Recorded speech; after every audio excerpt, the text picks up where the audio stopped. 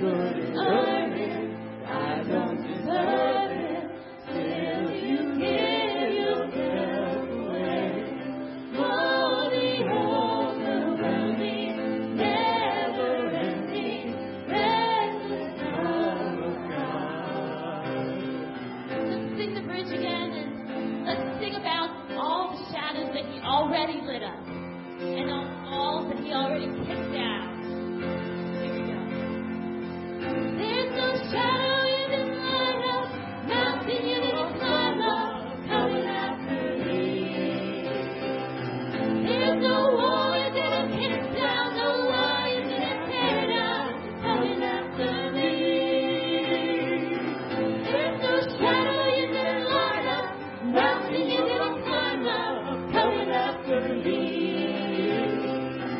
There's no wall you didn't kick down, no lie you didn't tear down, coming after me. Oh, the overwhelming, never-ending, reckless love of God. Oh, it chases me down, fights till I found in the 99. I couldn't earn it, I don't deserve it. Still you give yourself away. Oh, the overwhelming, never-ending, reckless love of God. There's no shadow you won't light up, mountain you won't climb up, coming after me, Jesus. No wall you won't kick down, no lie you won't tear down, coming after me. There's no shadow you won't light up, mountain you won't climb up, coming after me. There's no wall you won't kick down, no lie you won't tear down, coming after me. Oh, Jesus. Oh, we thank you for your reckless love. Oh, you're so good. Oh, Jesus. Oh, you're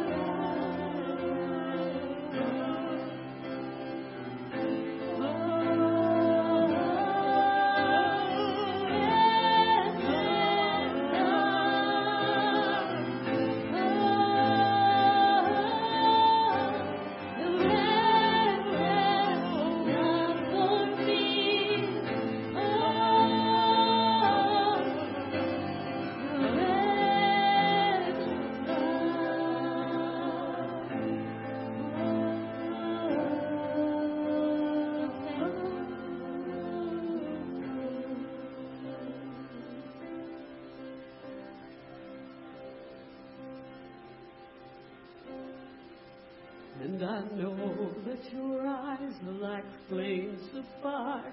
I know that your hair is as white as wool. I know that your voice, it sounds like water. Jesus, you're beautiful. Just simple, just that little phrase. We have that one description from Revelation that we can, well, the glorious picture of our Lord Jesus.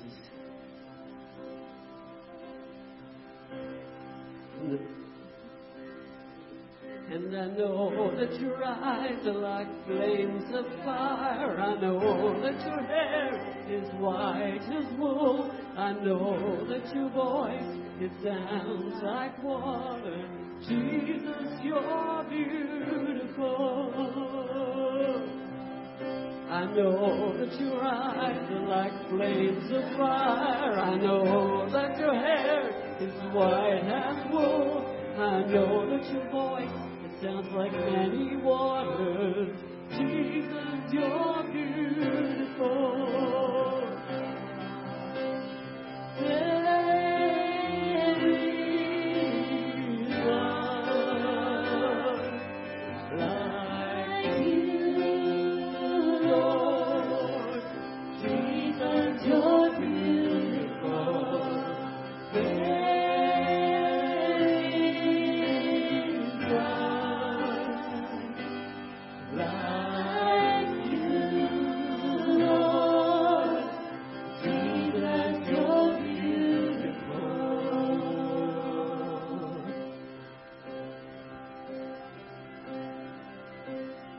know that your eyes are like flames of fire.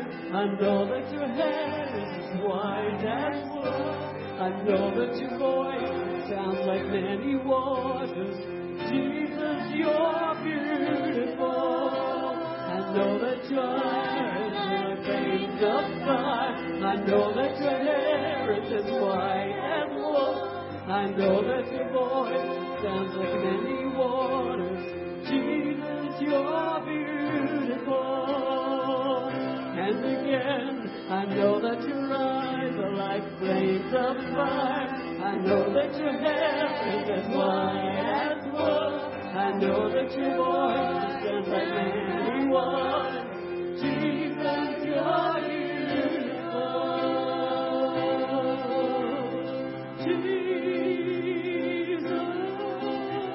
You are beautiful.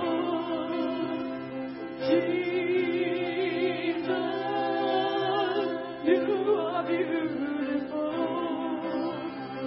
Oh, your glory.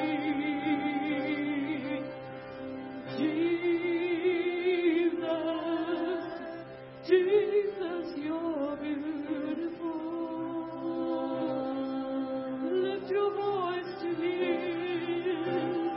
Jesus, King of kings and Lord of lords.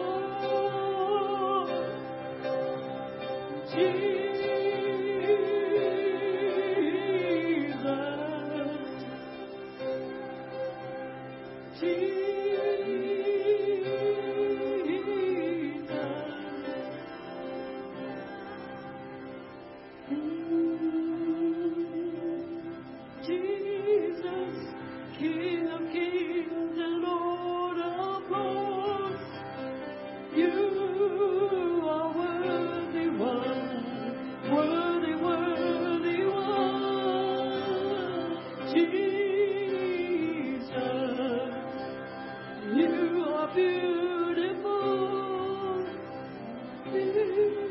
Jesus, we love you, Lord, with all our hearts. And Jesus, we love you with all our strength. Jesus, we love you with all our soul. Jesus, we love you. Jesus, we love you with all our hearts. Jesus, we love you with all our strength. Jesus, we love you with all our soul. Jesus, you're beautiful. Oh, we worship you tonight, Lord. We thank you for who you are. You are beautiful, Jesus. There's no one fairer than you. The Bible tells us you're the fairest of 10,000. We worship the greatest and the mightiest. We worship the King of Kings in this place. We worship the one that is the Lord of Lords, that is the Holy One. Oh, we lift up your name in this place, Jesus. You're worthy to be praised. There can never be too much praise to you, Lord. Glory be to your name. Oh, we worship you, Jesus. Thank you, Jesus. Lord, we worship you tonight. We thank you, Jesus, for who you are. We thank you that beauty is in the kingdom of God. Beautiful things are in the kingdom of God. Love is in the kingdom of God. Seeking and saving the lost, it's in the kingdom of God. And Lord, we're thankful that we could be part of this kingdom. There's no question about it. Which kingdom is greater? And we announce tonight that the kingdom of God is greater than the kingdoms of this earth, than the kingdom of darkness. We declare that the kingdom of heaven is greater, and heaven has come to earth. The kingdom is at hand. The kingdom of heaven is at hand. That we can reach out and we can grab it and we can participate in it. We thank you, Lord, that you've made this available to us, Jesus. Thank you for your work and for being the go-between between God and man. We thank you, Jesus, for what you've done for us. And it's you. We give you glory and honor and praise, Father. We thank you for the work of love, for everything you've done for us, who you've created us to be. We thank you for this, Lord. And tonight I pray that you will show us something we've never seen. Let us hear something we've never heard from your word. We ask for revelation knowledge to flow in this place. I speak that voices that don't support what you say, Father, will be stopped in the name of Jesus. And the voice of the Holy Spirit will have precedence and will be heard above every other noise and every other voice around everyone listening to this anytime. We thank you, Father, that you have first place. We invite your presence in this place. Teach us, Holy Spirit. In Jesus' name we pray. Amen and amen. Amen. Praise God. Thank you, ladies. Perfect song. Thank you, Lord. Wonderful. Amen. I'm going to pull this back a bit loud. This is our first woven since our conference. We had a great conference. Amen. And we broke some stuff. We broke lots of records that weekend. Nobody realizes all the behind-the-scenes records that were broken, but we were excited about it. And so it can only get better from here. Amen? You're going to enjoy this lesson. I am so excited about this. I'm excited about this because when you get this, it's going to change everything. So tonight our lesson is called Appraisers of Your Life. You know, like appraisals that are done on homes? Appraisers of your life. And when you get this lesson, you're going to get it tonight. I'm planting seeds tonight. I expect quick harvest and stuff. So if I already watered the ground, it's all good. You're good. You're ready to go. So what we're going to talk about, appraisers of your life. When you think about an appraiser, right, we all know what an appraiser does or what it's about.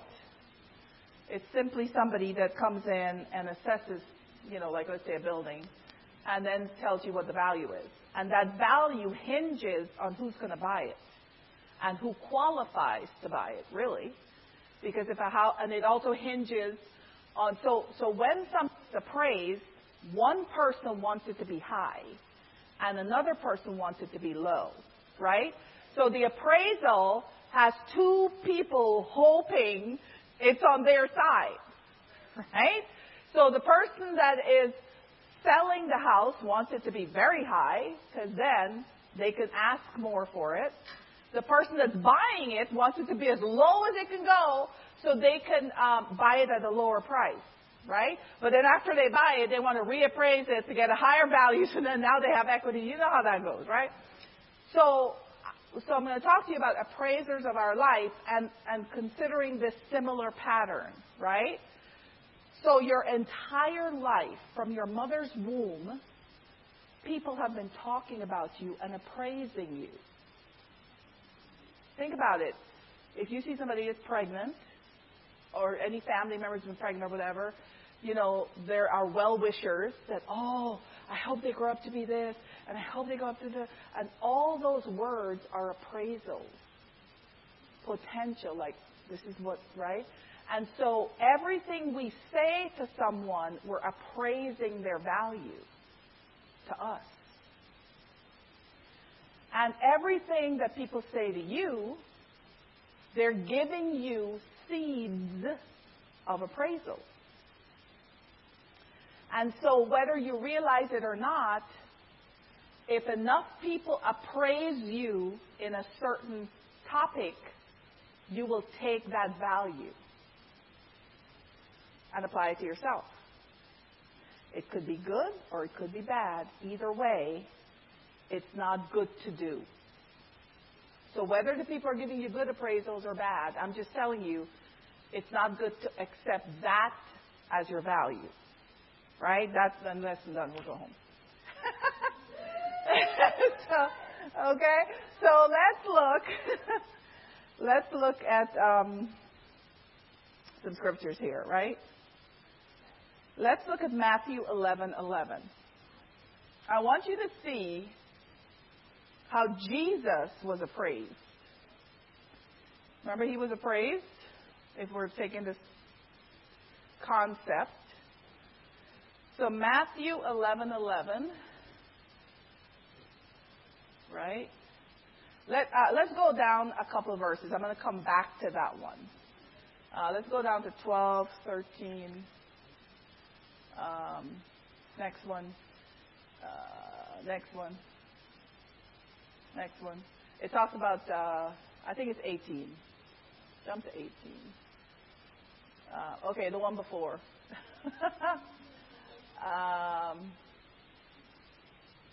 Yeah, 18 I think it is. But basically, where they accused Jesus of being a glutton and a winebibber. 19. Matthew 11:19. Okay, so it says, I'm reading from a version here. The Son of Man, on the other hand, feasts and drinks, and you say, he's a glutton and a drunkard, and a friend of tax collectors and other sinners. But wisdom is shown to be right by its results. So this is Jesus talking, right? So Jesus is telling them what their appraisal of him was. And in other words, he wasn't accepting it, obviously. But he was speaking back, he was giving them a report of when they analyzed this temple, right? He was a temple, we're a temple of the Holy Ghost. When it was analyzed, their deduction, their value that they put on him was a drunkard and a glutton. Think about that. These are the same people that saw him do miracles. By Matthew 11, he had done some miracles. At least he would have turned the water into wine. Maybe that's why they thought he was a drunkard. But the fact that he did things they could never do was never taken into consideration. They put his value at the far end of the spectrum of sinners. They lumped him in with tax collectors and the deceitful sinners of their day. Like the tax collector sinner was like one of the worst sinners you could be, based on these Pharisees. So their appraisal of Jesus, the Savior of the world, did not take into end. The whole time the Pharisees judged him and accused him, they never acknowledged the power in which he operated by. They never did. If you read all the Gospels about every account that they were encountering with Jesus, they were always pointing out to him their lesser value, which was all the way at the end, all the way to the cross. They thought he was worse than Barabbas, the worst guy of their time. Their most wanted, on their number one most wanted list of their time, they saw him valued less than him. They never changed their appraisal of Jesus. Did that devalue Jesus in any way? Not even a smidge. Right? And it did not cause him to sin, because he went to the cross sinless. It did not cause him to sin. Okay? Remember at 12, Jesus made a profound statement to his parents, and he said, I must be about my Father's business. At 12. Jesus, we could at least anchor ourselves there, that Jesus perceived his value there.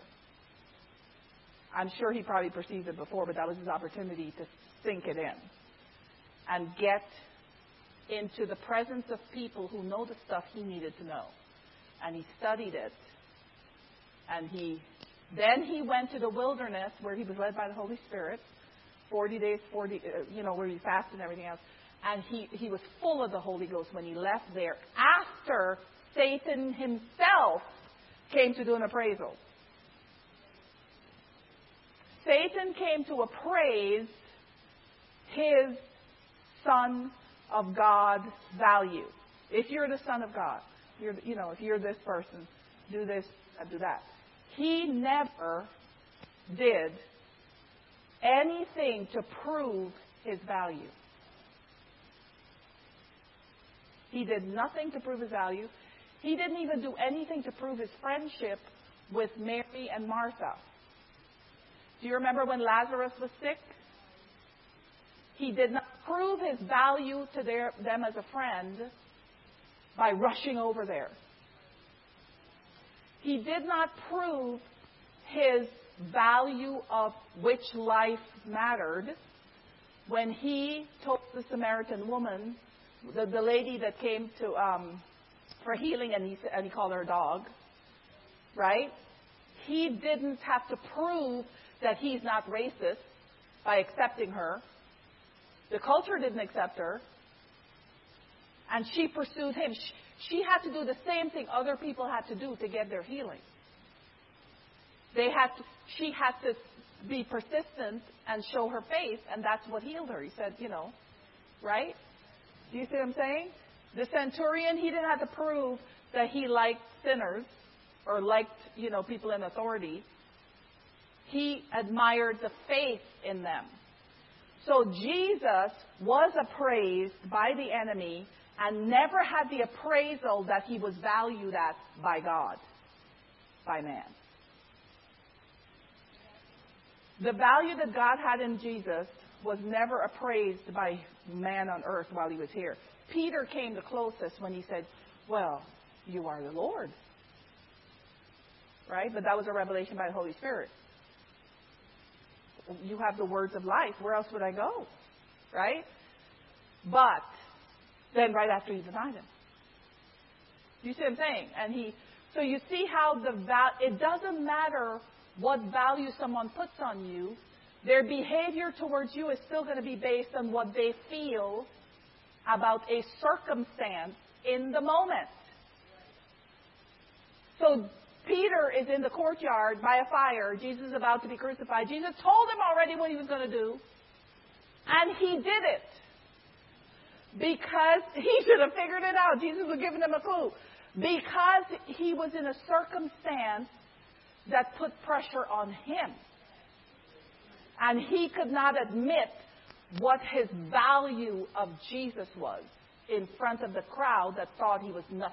This crowd thought Jesus was worse than the most wanted man in their country, Barabbas. So he went with their appraisal of Jesus. Okay? The next thing you could look at, just write this down because I told you all the stories in the Bible about Jesus. We just, Luke 11:15. Remember Luke 11:15? They accused Jesus of casting out demons by the God of demons. They denied him any power from God. They denied appraising him that he had any anointing. And yet, these same people are the ones that heard him read in a synagogue from Isaiah 61, the Spirit of the Lord is upon me because he has anointed me. Right? They heard it from him, and they saw it demonstrated by now. And they still refuse to agree with the appraisal of God over him. This is Jesus we're talking about. The sinless one. He committed 0 sins. That means he did nothing against any person. He was in perfect love the whole time he walked on earth. And yet, his value was below the worst sinner they knew. The one that was scheduled for death. They put him in the place. That's how they appraised Jesus. Right? So, when Jesus went to the cross, his report to the Father was, Forgive them, for they know not what they do. That was his report. That was his response to their poor appraisal of him the whole time he was on earth. To his death. He still went through with what he was supposed to do. At the high level that he came with. That was supposed to be his. Right? Now, when Matthew 11:11, you can go back and read that, but you'll see where Jesus was explaining who John the Baptist was. Jesus was giving the proper appraisal of who John the Baptist was. Because they didn't have a clue about that either. Right?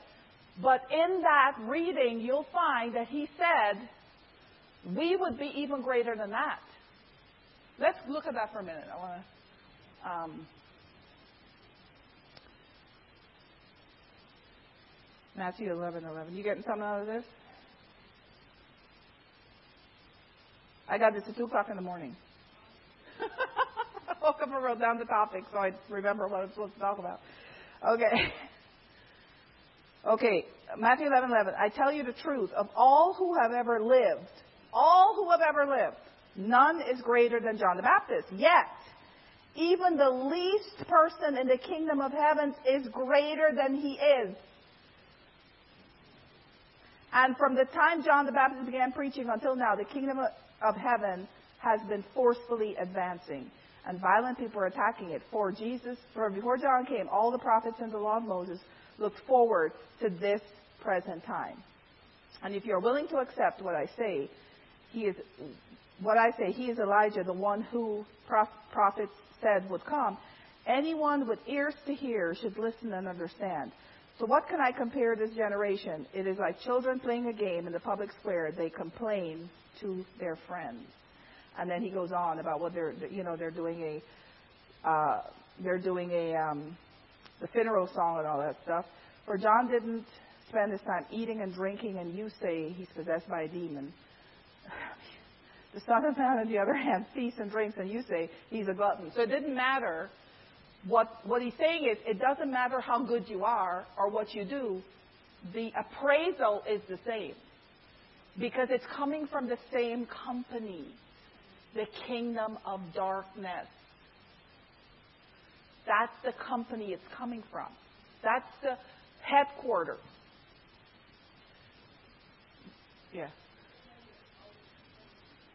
Yes. Only 2 valid places, really. Well, the one is an invalid appraisal, but they're the ones appraising you. And then heaven, right? So God has... But here's the thing. This is the cool thing. According to Psalm 139, you have already been appraised. The appraisal has already been done on you. God wouldn't send you here without fully appraising you that you're good to go. We see the pattern in the Garden of Eden with Adam and Eve. God actually said, it's not good that man be alone. I need to fix this so it turns good before I leave it to multiply. Why did God send you when your appraisal value isn't what he wants? He wouldn't. Nobody's slipping through the cracks here.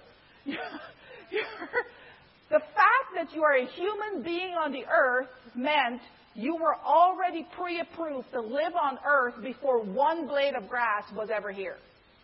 Before the formless earth was ever formed. Before light be ever happened. You were already appraised, written in a book, and your spirit already dwelt inside of him. When he said light be, we were there. Think about this. In him we live and breathe and have our being. We were there.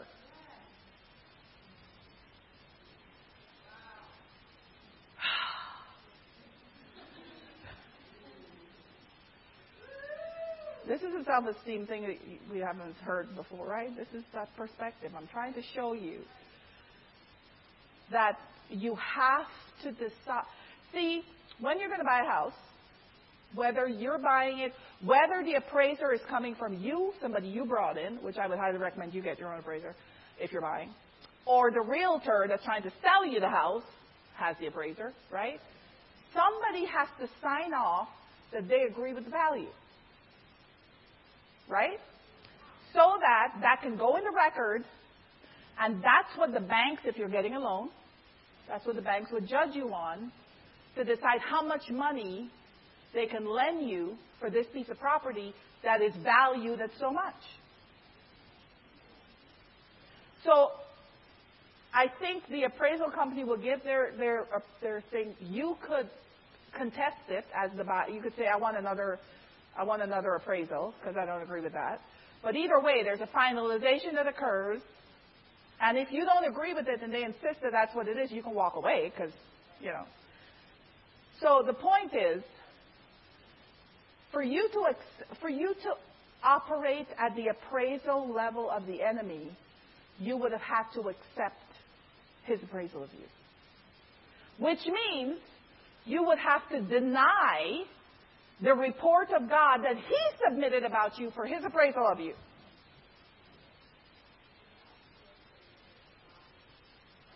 Despise the promise, they despised it. Go ahead.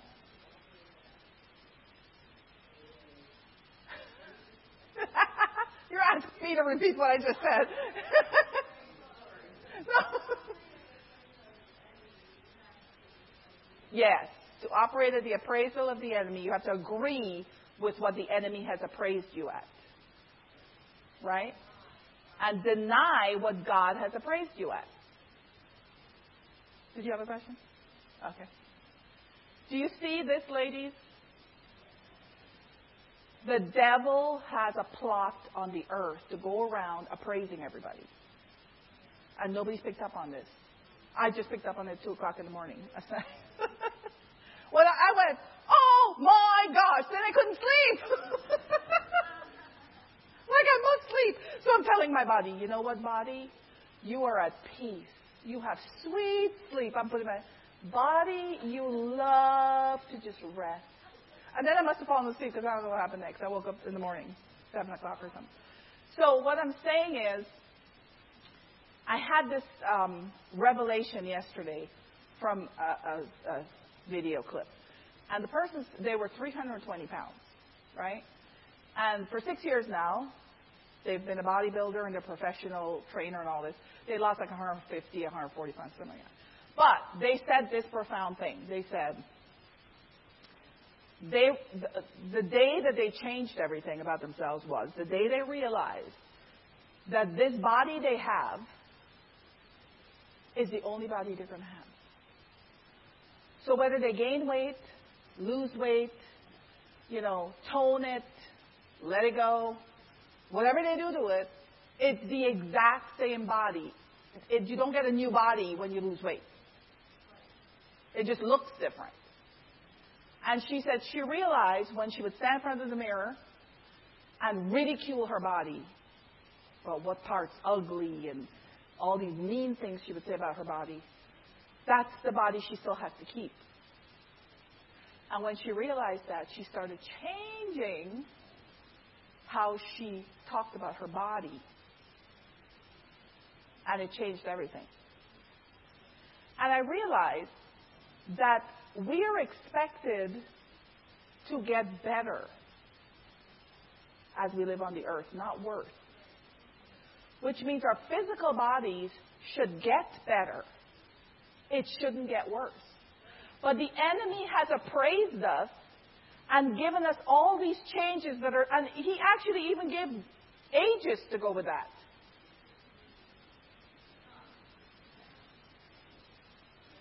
And told you what age this is supposed to happen to you. And he has people on his payroll that do research to tell you that. Which is an appraisal of your physical body. Let me just say, my physical body has not had a number one fan more than me the last 24 hours. Let me just say. We won't go into too much details, but let's just say,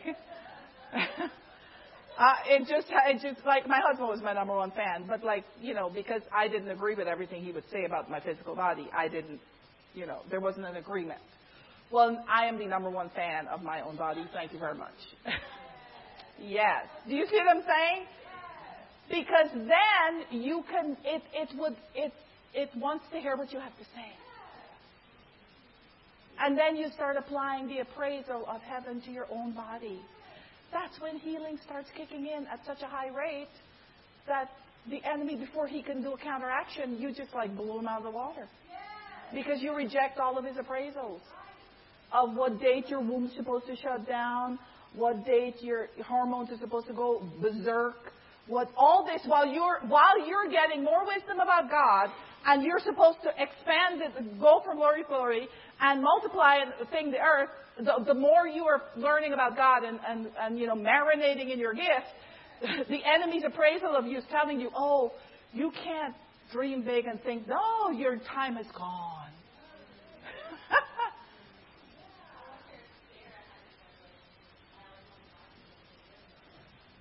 She was 75 and she looked good because the king wanted her. Do you know what I'm saying? So what I'm saying is we have been given a lie from society who works for the enemy, from the world system, doing the appraisals. Do you see what I'm saying? Doing the appraisals. If you had a problem with eating, then you're always going to have, so here's my newfound, my body, oh, my beautiful body, whatever. So all the beautiful things I'm saying about myself. Like, I just love my body. I literally fell in love with my own self. I went, oh my gosh, this is so amazing. So then I'm looking at, it's funny, isn't it? But think about it. What's the opposite of that? The opposite of that is to hate yourself. And then you disagree. God's in love with you. Read Song of Solomon. So I wanted to get some scriptures from there for you, but I didn't pull it. But this is how you look at it. Look at what the lady was saying. I'm so dark. She's describing all the flaws of her body. And then the man in there is God, Jesus, coming in as the groom, saying, no, you are this. Go look at that for appraisal data. For appraisal data. Right? And all the things she points out as a devaluing, he showed the value he saw. Isn't this something? So listen to this. God values our bodies so much. See, sometimes the church just messes people up too. Like you get so much in the spiritual, that we ignore people's bodies. Well, God ain't going to be... Listen. God's going to pull every molecule of your body if you decide to burn it at death. He's going to pull every molecule of it back up. When he comes back. Like, you're not getting another body. The same body is going to be glorified. That's it. But it's going to be the same things that it's made of. You know what I'm saying? The same DNA, the same, all the cells. It's coming back. This is it. Yeah. We're so valuable. God's not going to leave your body on this earth to just deteriorate, to just be gone. He is actually going to take your body out of the earth. Think about it, because remember, there's going to be a new heaven and a new earth, which means this earth is going to be destroyed. Your body is not going to be here when it's being destroyed. He's taking you out. This is the value He's put on us. Isn't that amazing?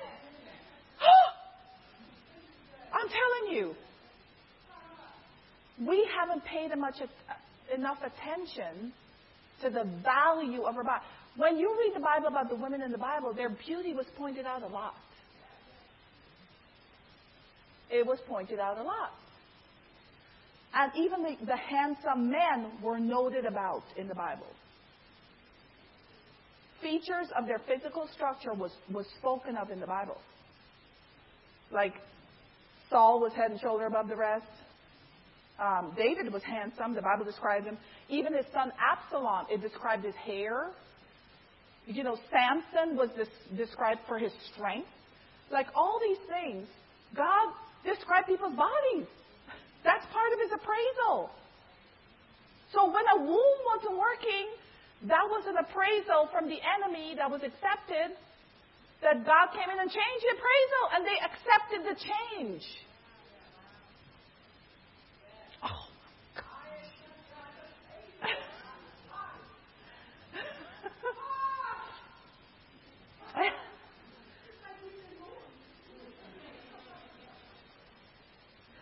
So in Matthew 4:6 is where Satan was trying to appraise Jesus. And I have this as a major key to remember. In that, you never prove your appraisal value to the enemy. Because remember, his only goal towards you, his only goal, he never changes this mission statement against you, is to steal, kill, and destroy you. That's it. So imagine if he can make you think you are worthless, which is below zero, by the way, that you will self-destruct yourself and his job's done. He can walk away. Remember, he doesn't have as many resources as God does. So he's got to figure out a system to get people to do their own destruction, so he's not there the whole time. He also ain't omnipresent. So, you understand what I'm saying? He's got to get a report to know what's going on over there. And so one of the best systems he has is to just let it run through a family line. Just tell the same one the same thing. Tell the next one the same thing. Let them see the pattern of the appraisals of all their family members, and they turn out to be nothing.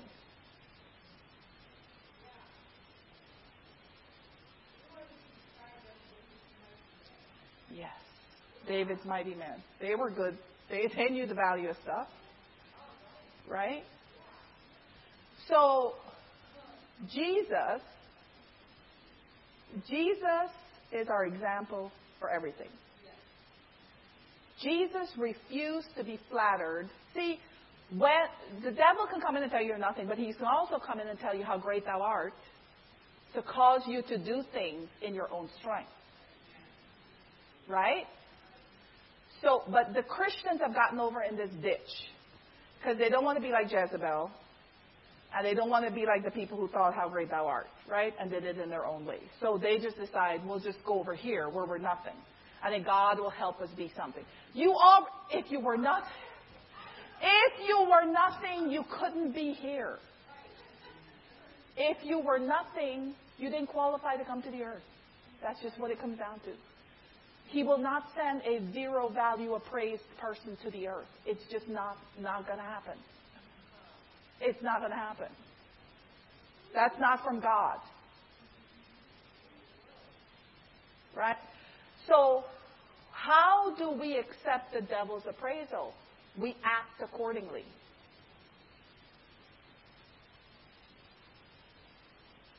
We act accordingly.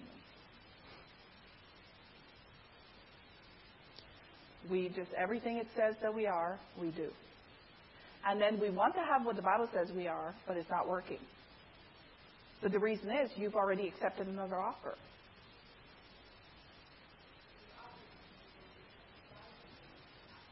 When you accept God's appraisal, you act accordingly. So it'll be like hidden gems. So the Word of God is your final appraisal document. Okay? All the promises in there are yours. They're yes and amen, right? See, this document's already been 7 times. The Word of God has already been tried 7 times. So this document has 7 different, it's 7 times it's gone through, opinion, like the 7th opinion. You know how you get a second opinion or whatever? Okay, this went through 7, including fire.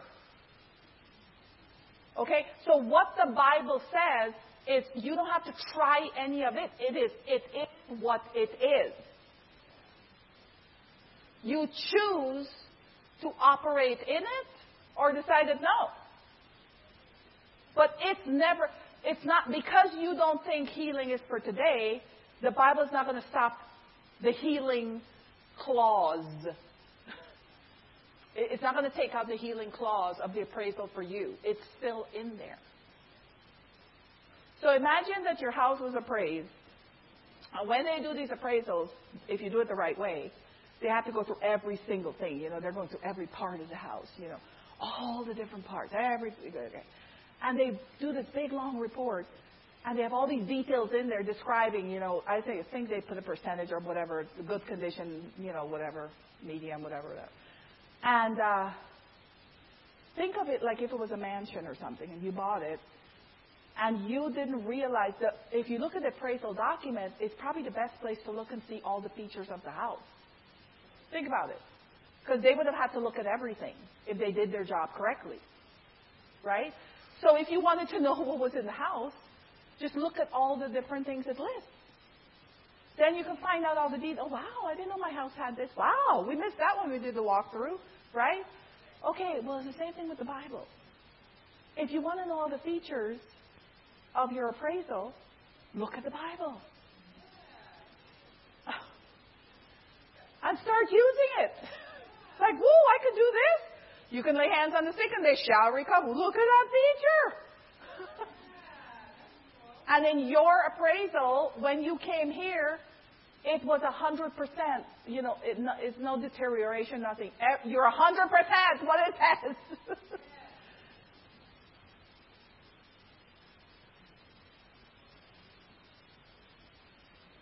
The reason it works and doesn't work is relying on this element of faith. To believe that it's actually true. Think about what people say. You say, I used to say. I don't think this anymore. I don't think it's it. Well, that's what I'm about to say. You know how people say, well, how is it that I pray for everybody else and they get healed and I don't get healed? So, is it the word? Is it the person taking your healing away? Well, it should be your healing. Or is there something missing in you that's not connected? Now, here's the other part. When you have your full value intact, you are in control of your own building. In other words, you can tell it what it is, and it is that. The words of your mouth. Just like Jesus could say something, and there it is. Right? You have that too. That's part of your appraisal. Like you have that clause in you. So, if things aren't working out like they should, you don't want to say, it's because I'm this, this, and this, because now you're going on the appraisal of the other side. Like, where did you hear that you were this, this, and this? You heard it somewhere. Somebody appraised you at that value sometime in your life. And you have that on the books.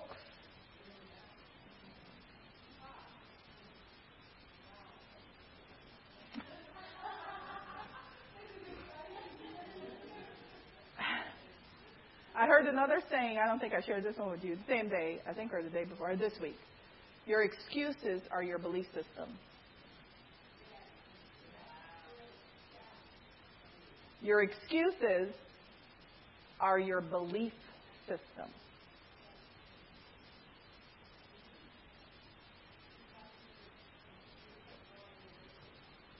That's why you wouldn't do something. So you have a belief system that says you don't believe either you could do this, or you should do this, or this could happen for you, or whatever. There are things that if I say yes or no, I mean yes or no. It's not an excuse. It's like, no, I don't want to do that, or yes, I want to do that. That's different. But when you are giving yourselves reasons why you can't do something that you should do, that you're capable of doing, and that you desire to do, but you keep telling yourself you can't do it because that's your belief system. So whatever you find yourself saying after, arrest it, because it's fake appraisal. It's a fake appraisal. And you should pray that it be exposed. So then when it comes up, you nip it. You shred it with the blood. As the angel that blots out sins, to blot that sucker out of your mind and your body and your life, your cells, your being. Your body carries the history of your life.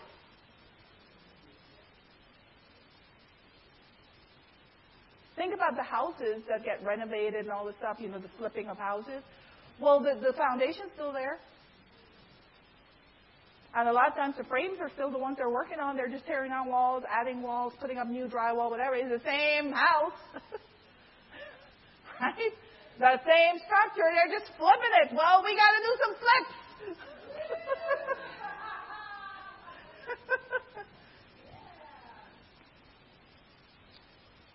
So in 2 Corinthians 3:18,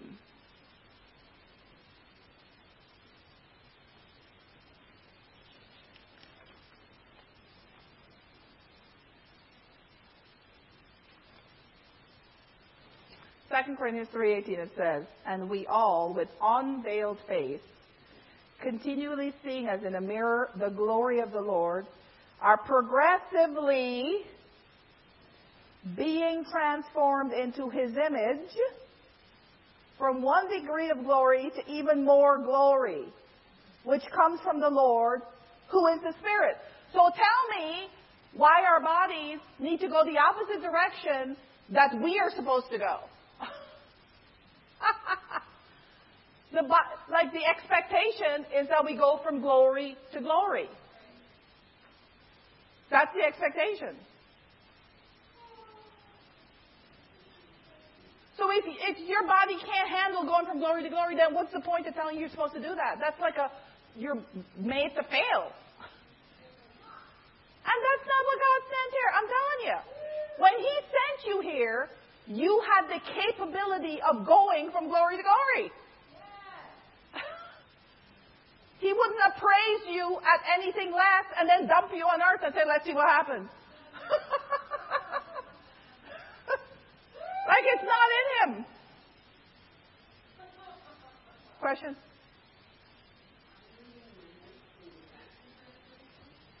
Yeah.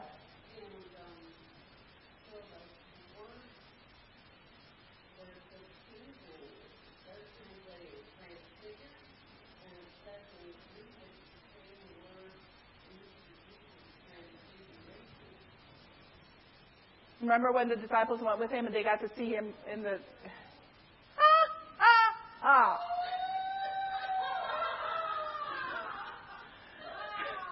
That was the cancellation of the worse than Barabbas label that was put on Him.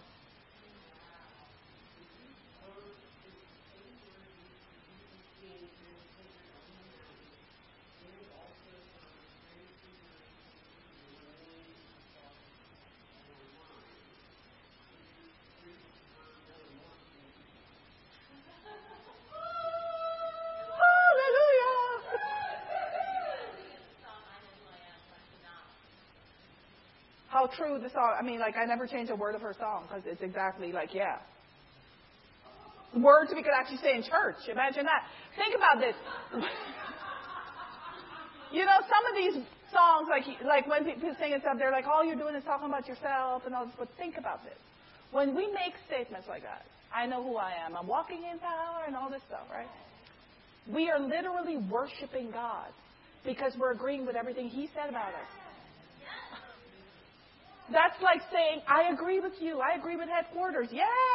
And I accept. This is my signature worship. This is my signature on the line. So you understand what I'm saying? So don't ever be embarrassed about talking about yourself in such a high level that people are shocked about it. They should feel uncomfortable at how high you think about yourself. Now here comes the other verse. Don't think more. You ought not to think more about yourself than what you are or something. Yeah. Well, the earth can't think high enough about how you are. They could never grasp how high Jesus was. And you talk about don't think of yourself more than higher than you ought to. Think about Jesus. He said, I'm the way, I'm the truth, I'm the life. Nobody ever thought of Him that way. He had to say it. If Jesus never said it, how would we know? It wouldn't be recorded. None of the disciples said that to Him. None of them said, oh, Jesus, you are the way. No, He said it. So my question is, have we said who we are so it could be recorded that yes, that phrase has been agreed with. That phrase has been anchored on the earth. Okay, let His will be done on earth as it is in heaven. In heaven, Jesus was labeled the way, the truth, the life. No one comes to the Father except through Jesus. Okay, that's written in heaven. He had to say it here.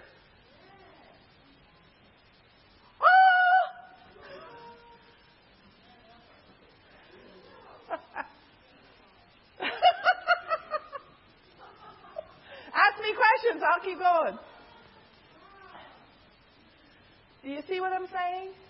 I said it. Do you see what I'm saying?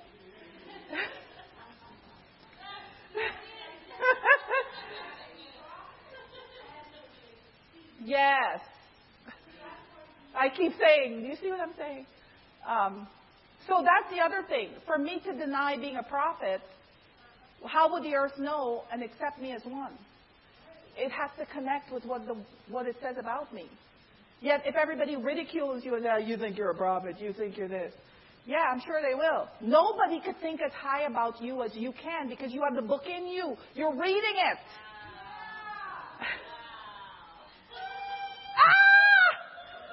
It's in all your cells. It's not going anywhere. It's the same body that, when the two connected, the sperm and the egg, and the light blew up, your book went in there. It didn't leave anything. It didn't leave.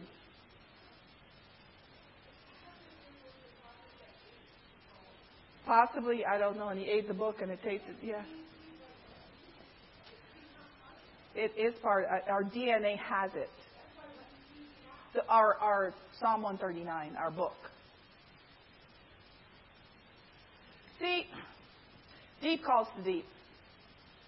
So when God's speaking to us, have you ever had, Brother Robin Bullock said this, memories of the future. Where you feel like you've done this before? Yeah. Well, how could you have a memory of something you never did? Because it's in you. You've read the book. You know what I think? This is just me. But you know what I think? Since you were already a whole spirit in the womb, what you doing for 9 months?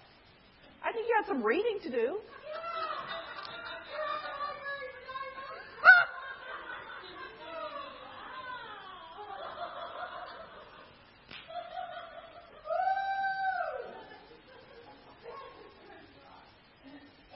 So let's go to this scripture. This in the Amplified.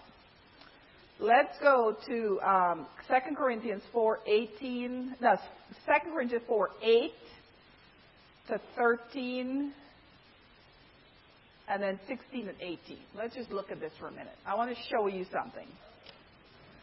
The 2 Corinthians.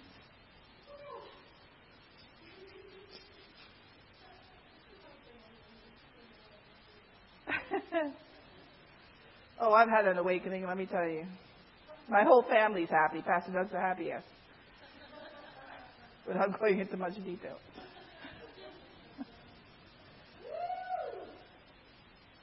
Second Corinthians 4. If you're watching, Doug, I'm sure you're smiling. 2 Corinthians 4. 8. But think about this. When people devalue themselves, listen, okay. Okay. The appraisal of a house is very important, or any building, because it determines what level of financial status somebody has that qualifies to buy it. Right? So if the bank has determined based on your credit line and all, if you're not paying cash, right, based on your credit and everything else, that you can't go above, don't they say that you can't go above this number? Like this is your threshold right here. So your class in finances, you can get anything under this number. So the appraisal is an important thing. It's probably the most important thing, and people don't realize that. Right? So think of if you devalue yourself to such a level that you qualify for whoever will have you. In your marriage, in your job, anything. It's like, whoever will have me, I'll let them, I'm so thankful that they'll have me.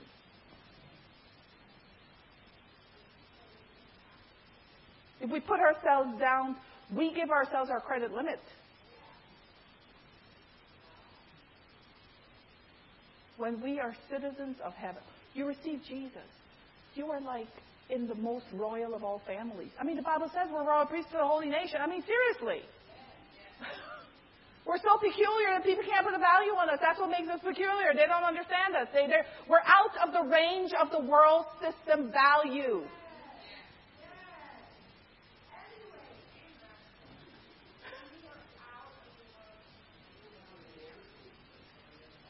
We have a Heavenly Express card, not an American.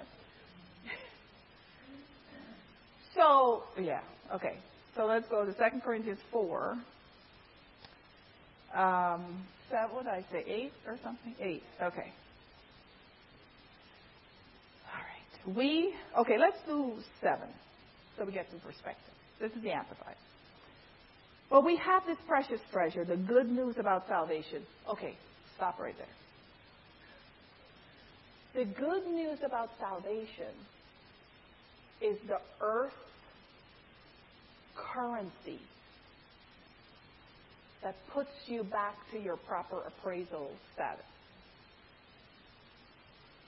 It's the document on earth. It's the thing that happened on earth. When you said, yes, I accept the gospel.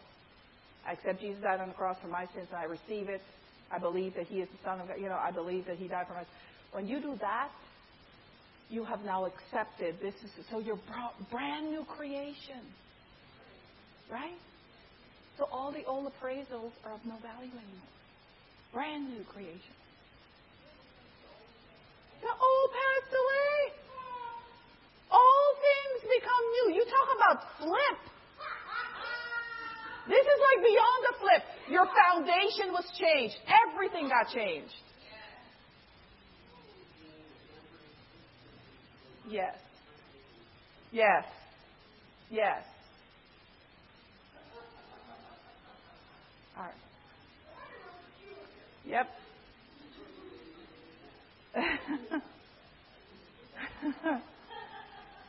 And so anyway, okay, so then let's go to verse 8. So that part, we got that. Okay. So here's the thing. We are pressed in every way, hedged in, but not crushed. People forget that part. We are not crushed. We're uncrushable. Okay? Perplexed, meaning unsure of finding a way out, but never driven to despair. Despair is an appraisal of the enemy. Hunted down and persecuted, but not deserted to stand alone. Feeling lonely and like you're the only one this is happening to and all that is an appraisal of the enemy because he has to tell you, nobody likes you.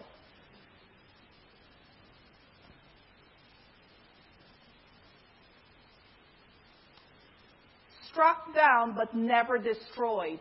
You cannot be destroyed if you don't accept it. So the houses that get appraised for condemnation, meaning it's unlivable, nobody could live in it. It's been condemned. There's a sign they put outside, condemned. The next step after that is for it to be bulldozed down, caught on fire, whatever, but destroyed. Well, in the kingdom of God, there is no such edict because God gives you brand new. He makes it new.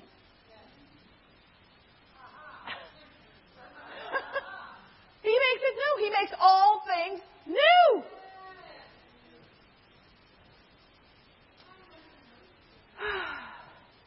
Well, yeah, it could be. His mercies are new every morning. Always carrying around in the body the dying of Jesus, so that the resurrection life of Jesus also may be shown in our body.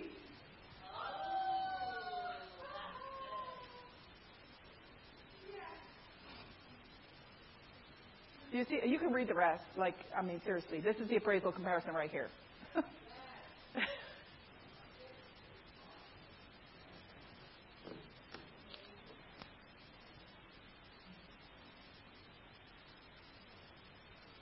So my final note here is, oh no, I have more than one final note. Okay. So 2 Corinthians 5:19 is another one to look at, where God doesn't count people's sins against them, but He cancels them. And He has committed the message of, this is the message of reconciliation, is the cancellation of sin. So my note on this is, so what if you were a horrible person and all the appraisal the enemy ever did of you was actually true? Well, there's a cure for that too. So that's what that scripture is. 2 Corinthians 5:19. Check the whole surrounding context of that. Look at it in the Amplified. They really spell it out there too. But listen, you can't be too bad. You can't be too bad to get an appraisal that's worse than the worst. We see how the system works in the world. The most amazing human to ever walk the earth was given a less than zero value by the world system. Well, what do you think Jesus even said, if they do this to me, what do you think they're going to do to you? Hello?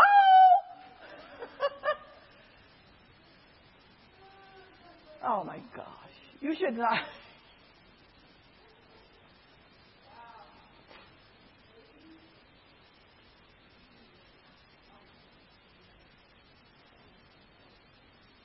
I mean, think about this. When you think that about yourself, you start carrying yourself differently. You actually, think about the houses in a really nice neighborhood. They actually keep up a certain standard because they're like, it's just by default you kind of do. You know what I'm saying? Yeah, because you want to keep your value of your house so that when you're ready to sell, it keeps the value. Well, listen, we're representing the kingdom every day. So if the devil can make you devalued looking, nobody's going to want to be part of the kingdom. Like, seriously? You want me to be like you? But then he uses that as a guilt. Why would anybody want to do this? Because look at you. And you know what you need to start saying? Yeah, take a good look at me. Thank you very much. Let's look together, shall we? Yes.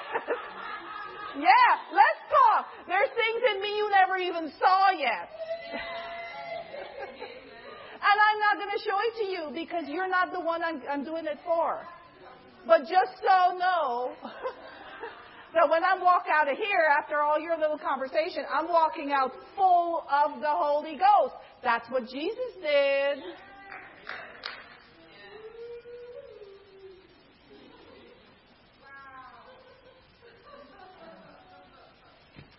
So a handwritten note in here, which you can go look at Ephesians, that talks about this.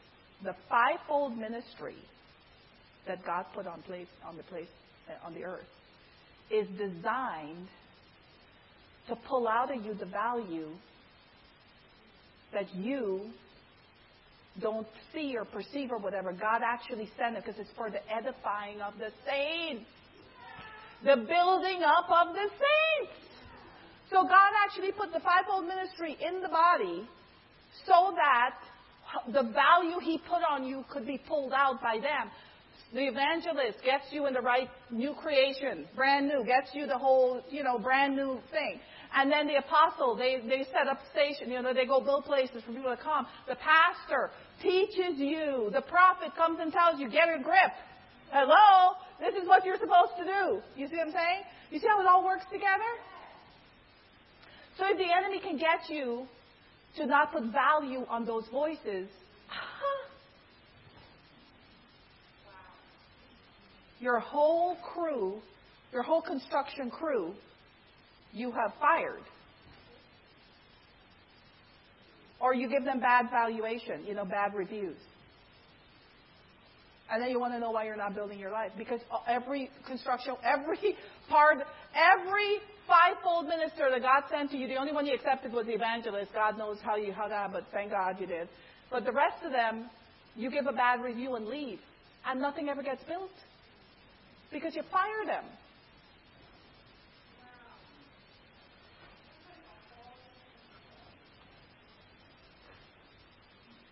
Imagine if you got the perfect spot, location, you got a perfect land, right? and you got the money to build your dream house, and you hire the best construction company there is, and they come out, and you look at the designs and stuff you want, and you pick a thing, and every time they try to do it, like what the building needs, dig the foundation, you stop them. And you say, wait. I don't want that. I don't want that. I don't really agree with that. I don't want that. Mind you, you know nothing about construction. Right? But it's yours. You own, this is your money. You're their boss because you hired them. And you just keep going through.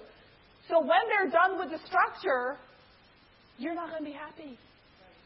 Because you decided what you're going to take and what you're going to leave. And so the picture you were looking at, and then so people leave. They leave the prophet, they leave the church, they leave the teaching, they leave, you know what I'm saying?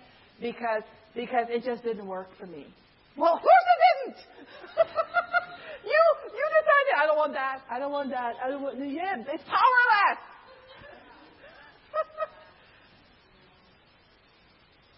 Do you see?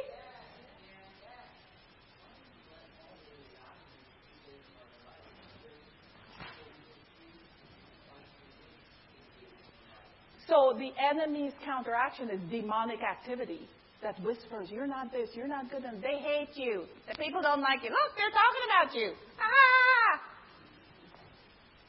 The pastors don't love you. They didn't call you for 4 weeks. You haven't been there for 4 weeks. Nobody called you. They hate you. Really? Do you see how all this works? They didn't do what we thought they should do. They're too political. They're not political enough. Oh my gosh. Look at how she dresses. Look how he dresses. They're none of that.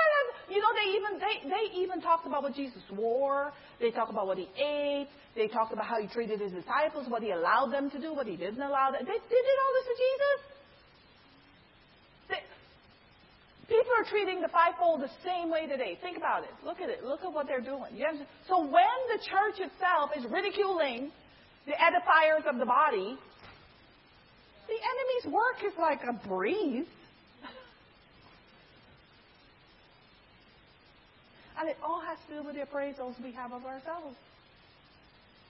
If you accepted God's appraisal of you, when somebody comes to rebuke you, because that's part of what the fivefold is supposed to do, one of them is supposed to be rebuking you, and you reject it, you've just accepted the appraisal of something else.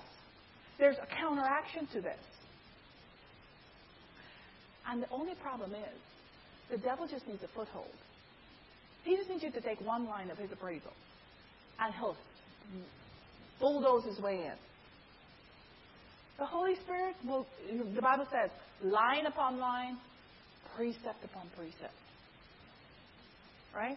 The Holy Spirit works by us accepting and following the instruction. This is how the Holy Spirit works with us. Right? So he will give you an instruction and wait for you to follow it. Nothing else is happening until you do that. And people get frustrated. The construction people, imagine if you ban them from the site and then expect your house to show up at the date you demanded. People do this all the time. They're praying, you're believing God for this. And then they walk away and they do everything the enemy wants them to do about themselves. And then they come back, well, I don't know why God's not answering my prayer. Well, it's a mystery. I mean, it's just a flat-out mystery.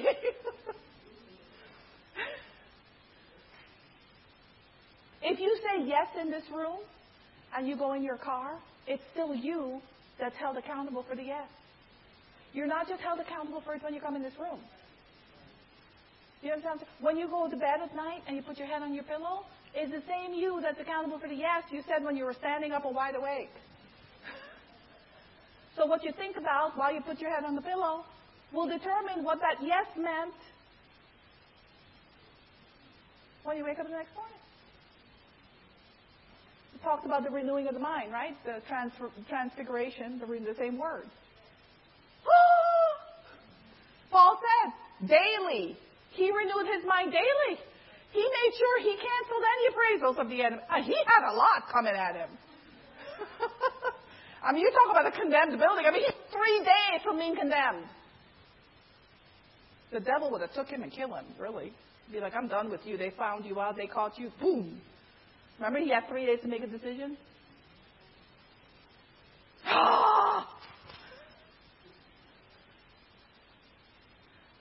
And look at what God did. It was already written. That's what we're supposed to do. He just had to accept it. But look at what happened when he did. It worked.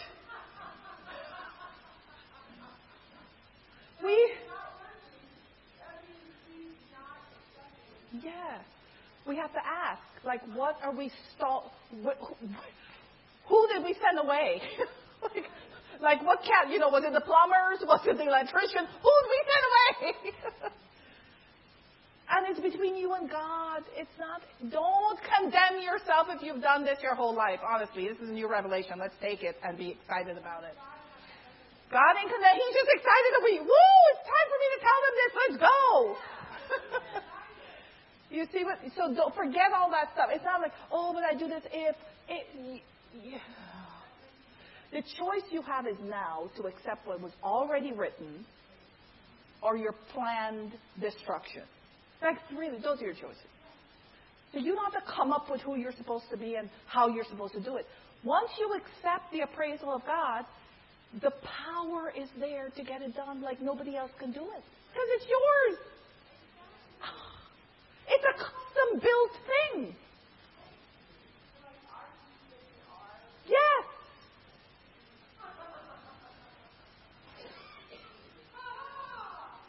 Yes.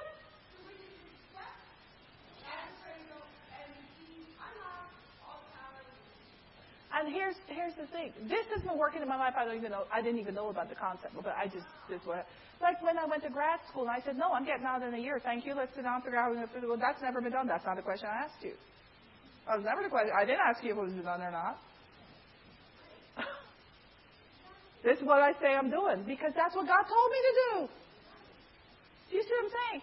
So you will encounter people's systems and their blocks, but remember, you are from heaven, oh my God, you are like nobody's ever seen what you can do. Yes, but even you as a person, if somebody did it before you, when you do it, it shouldn't look the same. It should look like you. Jesus never told the disciples to do things like he did. He told them they saw what he could do. That's what they had to go do. He never, did you see a seminar where he told them exactly how much mud to mix with how much spit?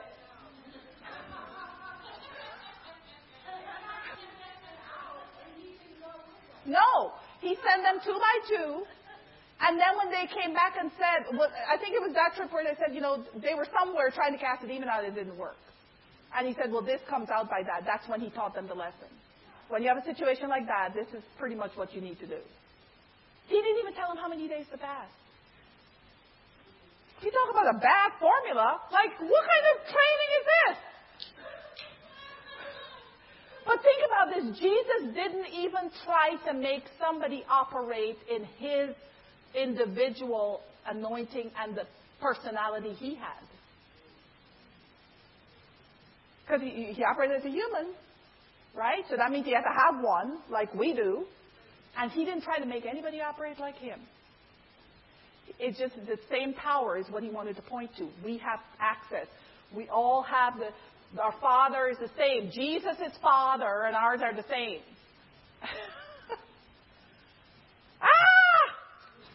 Do you see this? So there's no need for I could never be the Pastor Fiona, I could never be the Pastor Doug. You're not supposed to! Yes, no, there's no photocopy thing. God didn't get tired and say, let's duplicate. I mean, hit the button. How many times? What do you think, Holy Spirit? Yes, that's what the other verse I was going to say. And he skillfully wove us together, like woven in Psalm 139. We are fearfully and wonderfully made. Yeah. One of one. And you. Yeah. There's no prince.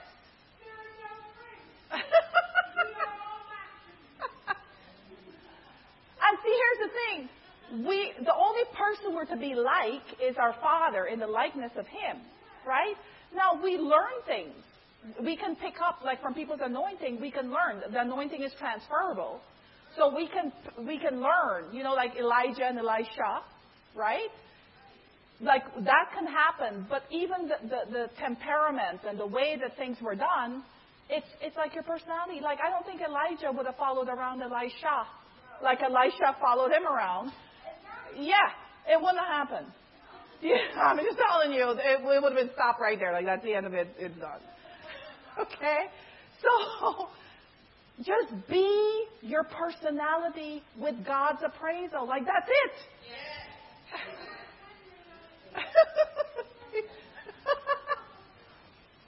Yeah, you just have to be your personality with God's appraisal.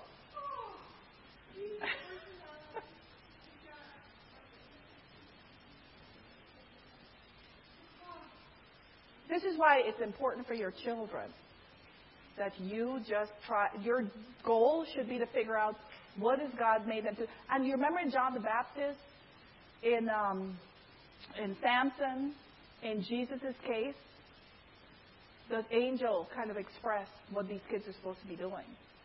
Like what these humans are coming to earth to be. So that the parents don't train them like the other people in the family. Right?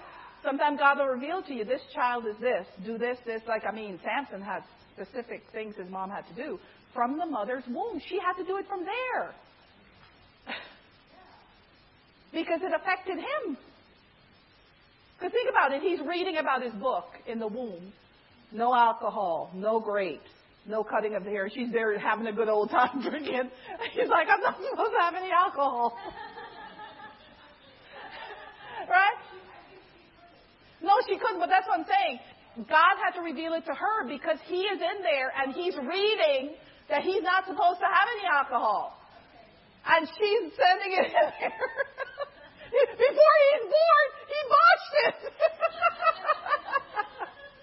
You see, how far do we want to take this? I'm just telling you, we can take this thing. We were created, before the foundations of the earth, God wrote us into existence. He's just sending us at the right timing. That's it.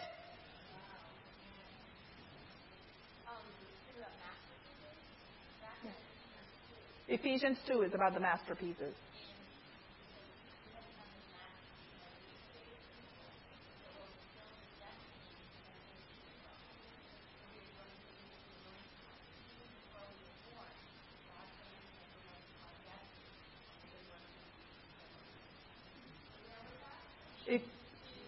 Ephesians 2:10.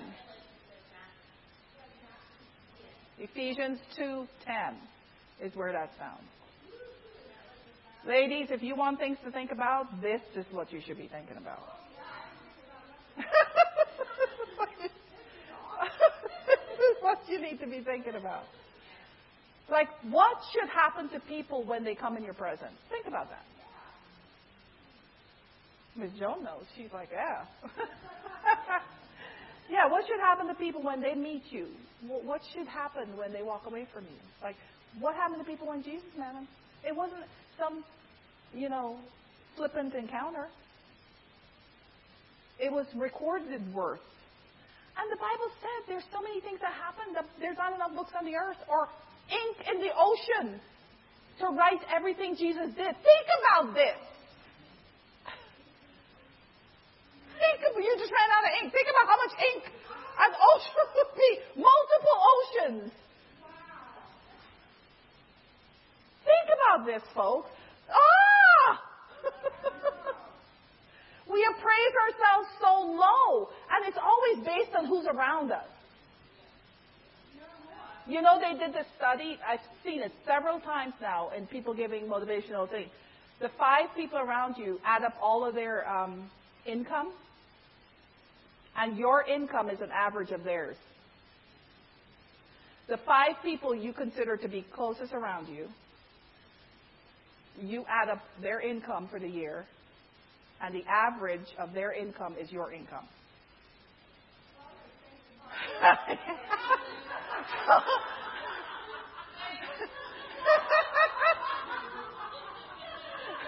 So the theory is that you can't become this is the world system though. This is what I'm trying to tell you. The world what I'm saying is this. The world conditioning, which they're teaching, and people are seeing that it's true, right? That you can't get past, because it's a mindset, is what I'm saying. You're congregating. Remember the Bible says, blessed is the man that doesn't sit in the seat of his scornful. That means you don't mock people. And then you don't take the counsel of the ungodly. So if the 5 people around you that closest to you, you're taking their counsel because you're sitting with them. So the thing is, if their counsel is ungodly, you're subject to that ratio. Remember, Psalm 1 is about blessed is the man that doesn't do these things. So to get to the number you were written about before you met these people, you have to not put yourself in that realm.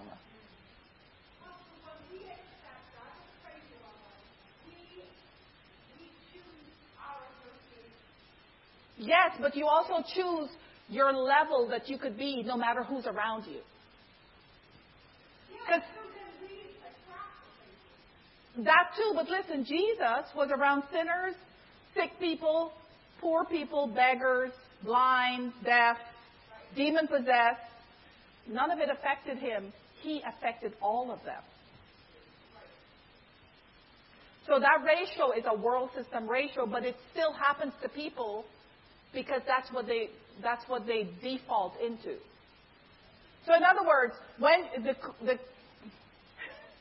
here's how you get there. Your mindset has to be renewed by the Word of God, not by the people around you. Right? So even though you come to church and you hear the Word and everything, your mindset can't be subject to just what's taught there. That's important to edify you and lift you up and grow you. You have to still be participating in the Word, because the Word has elements in it that is connected to your DNA with the words that were spoken and written about you before you were born. Yes, and it's the light, the same light. When He spoke light, you were in Him. Well, the particles, the Word, it's, you see what I'm saying? Heaven and earth will pass away, but not one word. Right? The Word is everlasting. So if you want eternal results, you've got to get the foundation is the Word.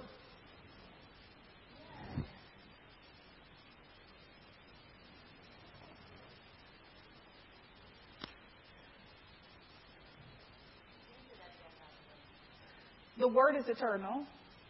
So if you want eternal results, like things you do to have eternal results, you have to get it from the Word. There has to be a revelation that clicks. Do you see what I'm saying? So you are hearing teaching of the Word in church and everything else. That's good. But that's like maintenance level. That's the fivefold ministry activating in you personally what God put in you. Now you got to take it to the next level.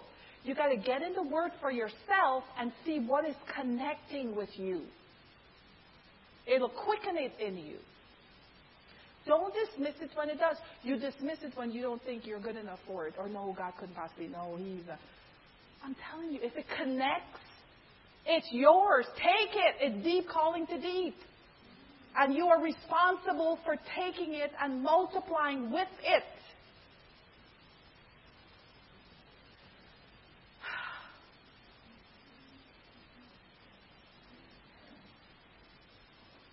This will help you reset so fast. Like it doesn't matter who did what to you and who told you can't do this and who made you mad. Oh my gosh, you reset. That is not my appraised value. Thank you very much. Do you see what I'm saying? Yeah. Yes. Okay. What part? Like what did he say that you don't understand?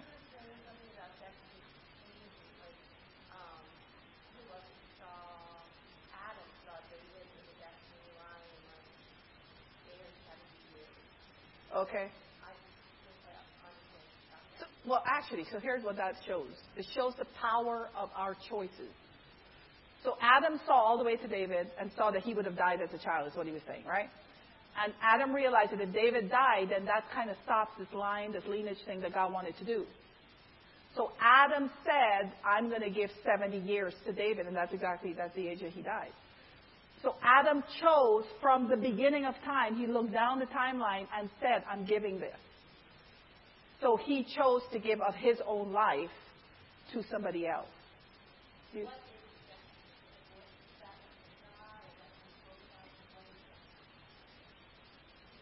I don't understand the question. Yeah. Okay. So let me say it this way. Adam owned 1,000 years. Adam owned eternity. He didn't have to die. He chose to die. So now he's living in a permissive will.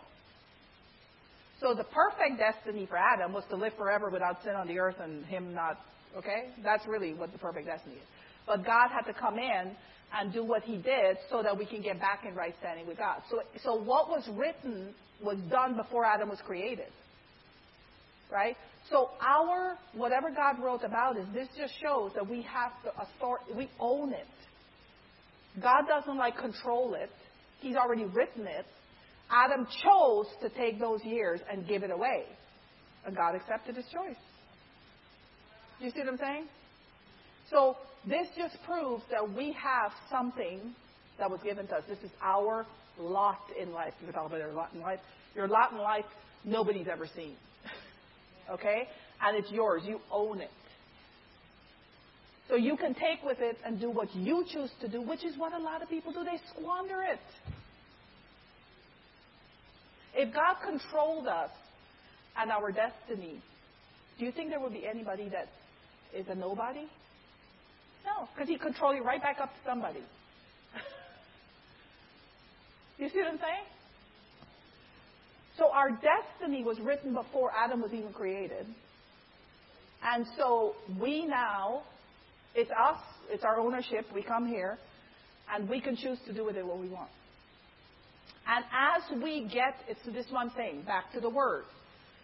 You, like Pastor Doug said when he was in Bible school, the scripture, Galatians 3:29, just popped. And he just knew that was, and the Lord spoke to him about, well, that's what God put in him. So it was in him and it connected. Do you see what I'm saying? So now, so he has a focus. You see? So with me, it was Psalm 139. When I saw that, I went, what? It just boom. So purpose. It connected. But now that's just the anchor with the Word. That it just anchored me to it. That's it. Do you see what I'm saying? You got to find what you connect with in the Word and don't let it go. Don't let the devil tell you, oh, you're not good enough for that. Oh, you can't even fulfill that. Really? You would see nothing, and I don't have to prove nothing to you. Why are you even watching? I'm not here for you.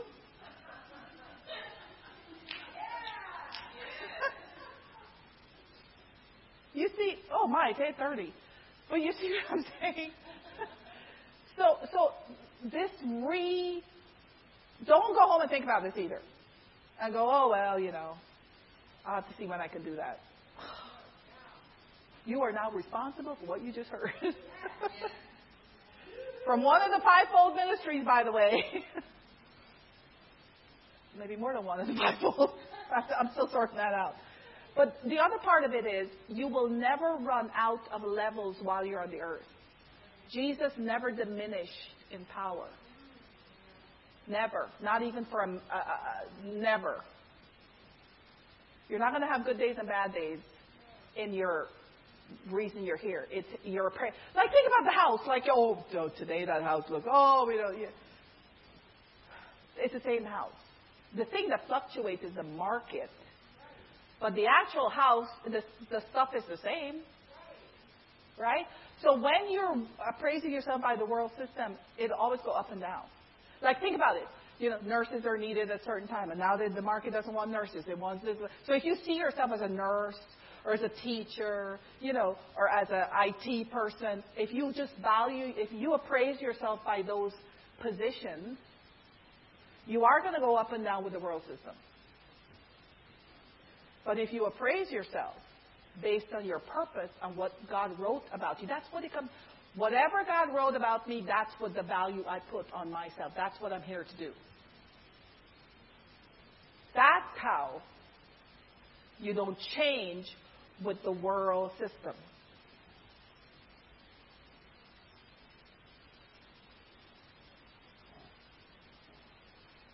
We got it? So this will make everybody around you have a better relationship with you. Because when you bring your bad appraisal around everybody, they got to either get ghetto with you and go down to your level just to make you feel comfortable. Think about it. Or they have to try their hardest to convince you that's not how they see you. But you don't believe them. Either way, it makes a difficult relationship. It puts blocks in your relationship because you don't believe them. So then now you're walking around thinking they're liars or they're manipulators. They only tell me this when they want me to do something for them. You see? That's all from the enemy. If you know your true value, which God will reveal to you from His Word, then you're good. You can accept and reject and not be concerned about,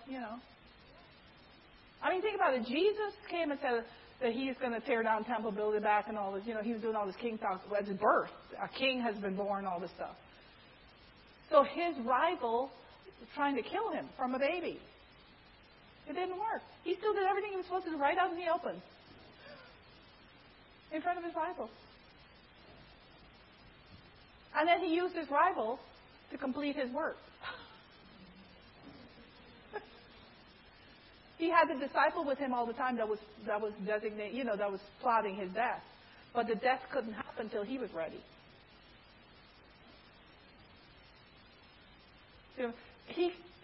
They couldn't even make Him die when they wanted Him to die. He didn't die till He said, "It is finished." And He gave up the ghost. He was in control of everything. When do we feel like we have to give control to anybody at all? It's not in the Bible. The Bible talks about submitting. It talks about respecting authority. It talks about those things. But all those things can be done without giving up the control of who you are as a person. I think that's what we don't realize.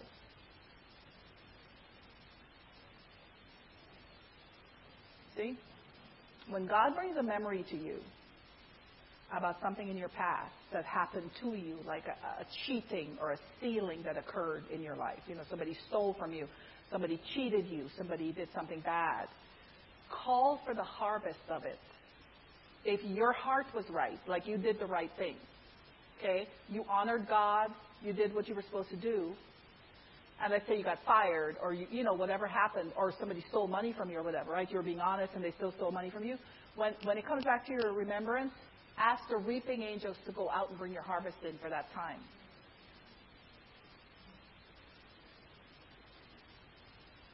Yeah. Those are all things we have access to. Think about it. Jesus came all the years later to fix what Adam did, to beat up the enemy, strip him of his authority and power publicly, and hand it over to the rightful owners. None of it, remember, there's no time in God. So none of this stuff loses value with Him. We didn't lose value because we accepted another prayer. We didn't lose value. We just accepted a lesser value. But we didn't actually lose value. There's nothing about, you didn't lose any value. It's still you. Your value is still what God sees you. That's why He keeps telling you to do stuff. If He considered you worthless and condemned or whatever, He wouldn't ask you to do anything. That's why He still that's why you can hear what I'm saying to you today. If you didn't have any value, you wouldn't. Right? So there's, no matter what the enemy label he put on you, it's not valid. in God's eyes. You have to actually make it valid to function in it. But God doesn't see it valid. When you walk into the neighborhood, the value should increase because you're there. No matter if you do anything outside or not, you just are present. You know how many demons you hold back from your community if you're taking authority in your area and stuff? That's the value you bring. You know? So much. Okay. Let's pray. Father, we thank you for today. We give you praise and honor, Lord. We thank you, Lord, for your appraisal of us before the foundations of the world. What you wrote about us, we accept. We accept all of it. We agree with all of it, Father. The fine print and everything, we accept because it comes from heaven. And Lord, we disregard, we reject, we tear up, we burn with the fire of the Holy Ghost all the appraisals that the enemy has made, whether by words, by deeds, by relationships, by soul ties, whatever. We cut them off from us now in Jesus' name. We sever the cords. We disrespect them. We show no respect to them. And we cast them out in Jesus' name from our lives. We accept what the Holy Spirit has said about us. And Lord, you write those things in our hearts. And we accept them as revelation from you. That you will write them in our hearts. In Jesus' name we pray. Amen. I'll share this with you real quick. When Pastor was preaching on Wednesday, he was saying about Mary he was saying something, but I remember, he was talking about Mary. But what I remember from Mary's story is the difference. Okay, two people that same angel appeared to about babies. And the Bible said that Mary pondered those things in her heart. She didn't think about them in her mind. She accepted the revelation in her heart. Right? Because remember, a pastor said that the Holy Spirit would just put things in your heart, bypass your mind, so revelation. Meanwhile, Zechariah took it to his mind and did not put it in his heart. And that was the difference.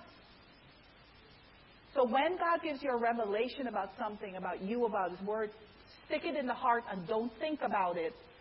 Try to rationalize it because you're going to turn into Zechariah. You're going to ask questions as Zechariah asked.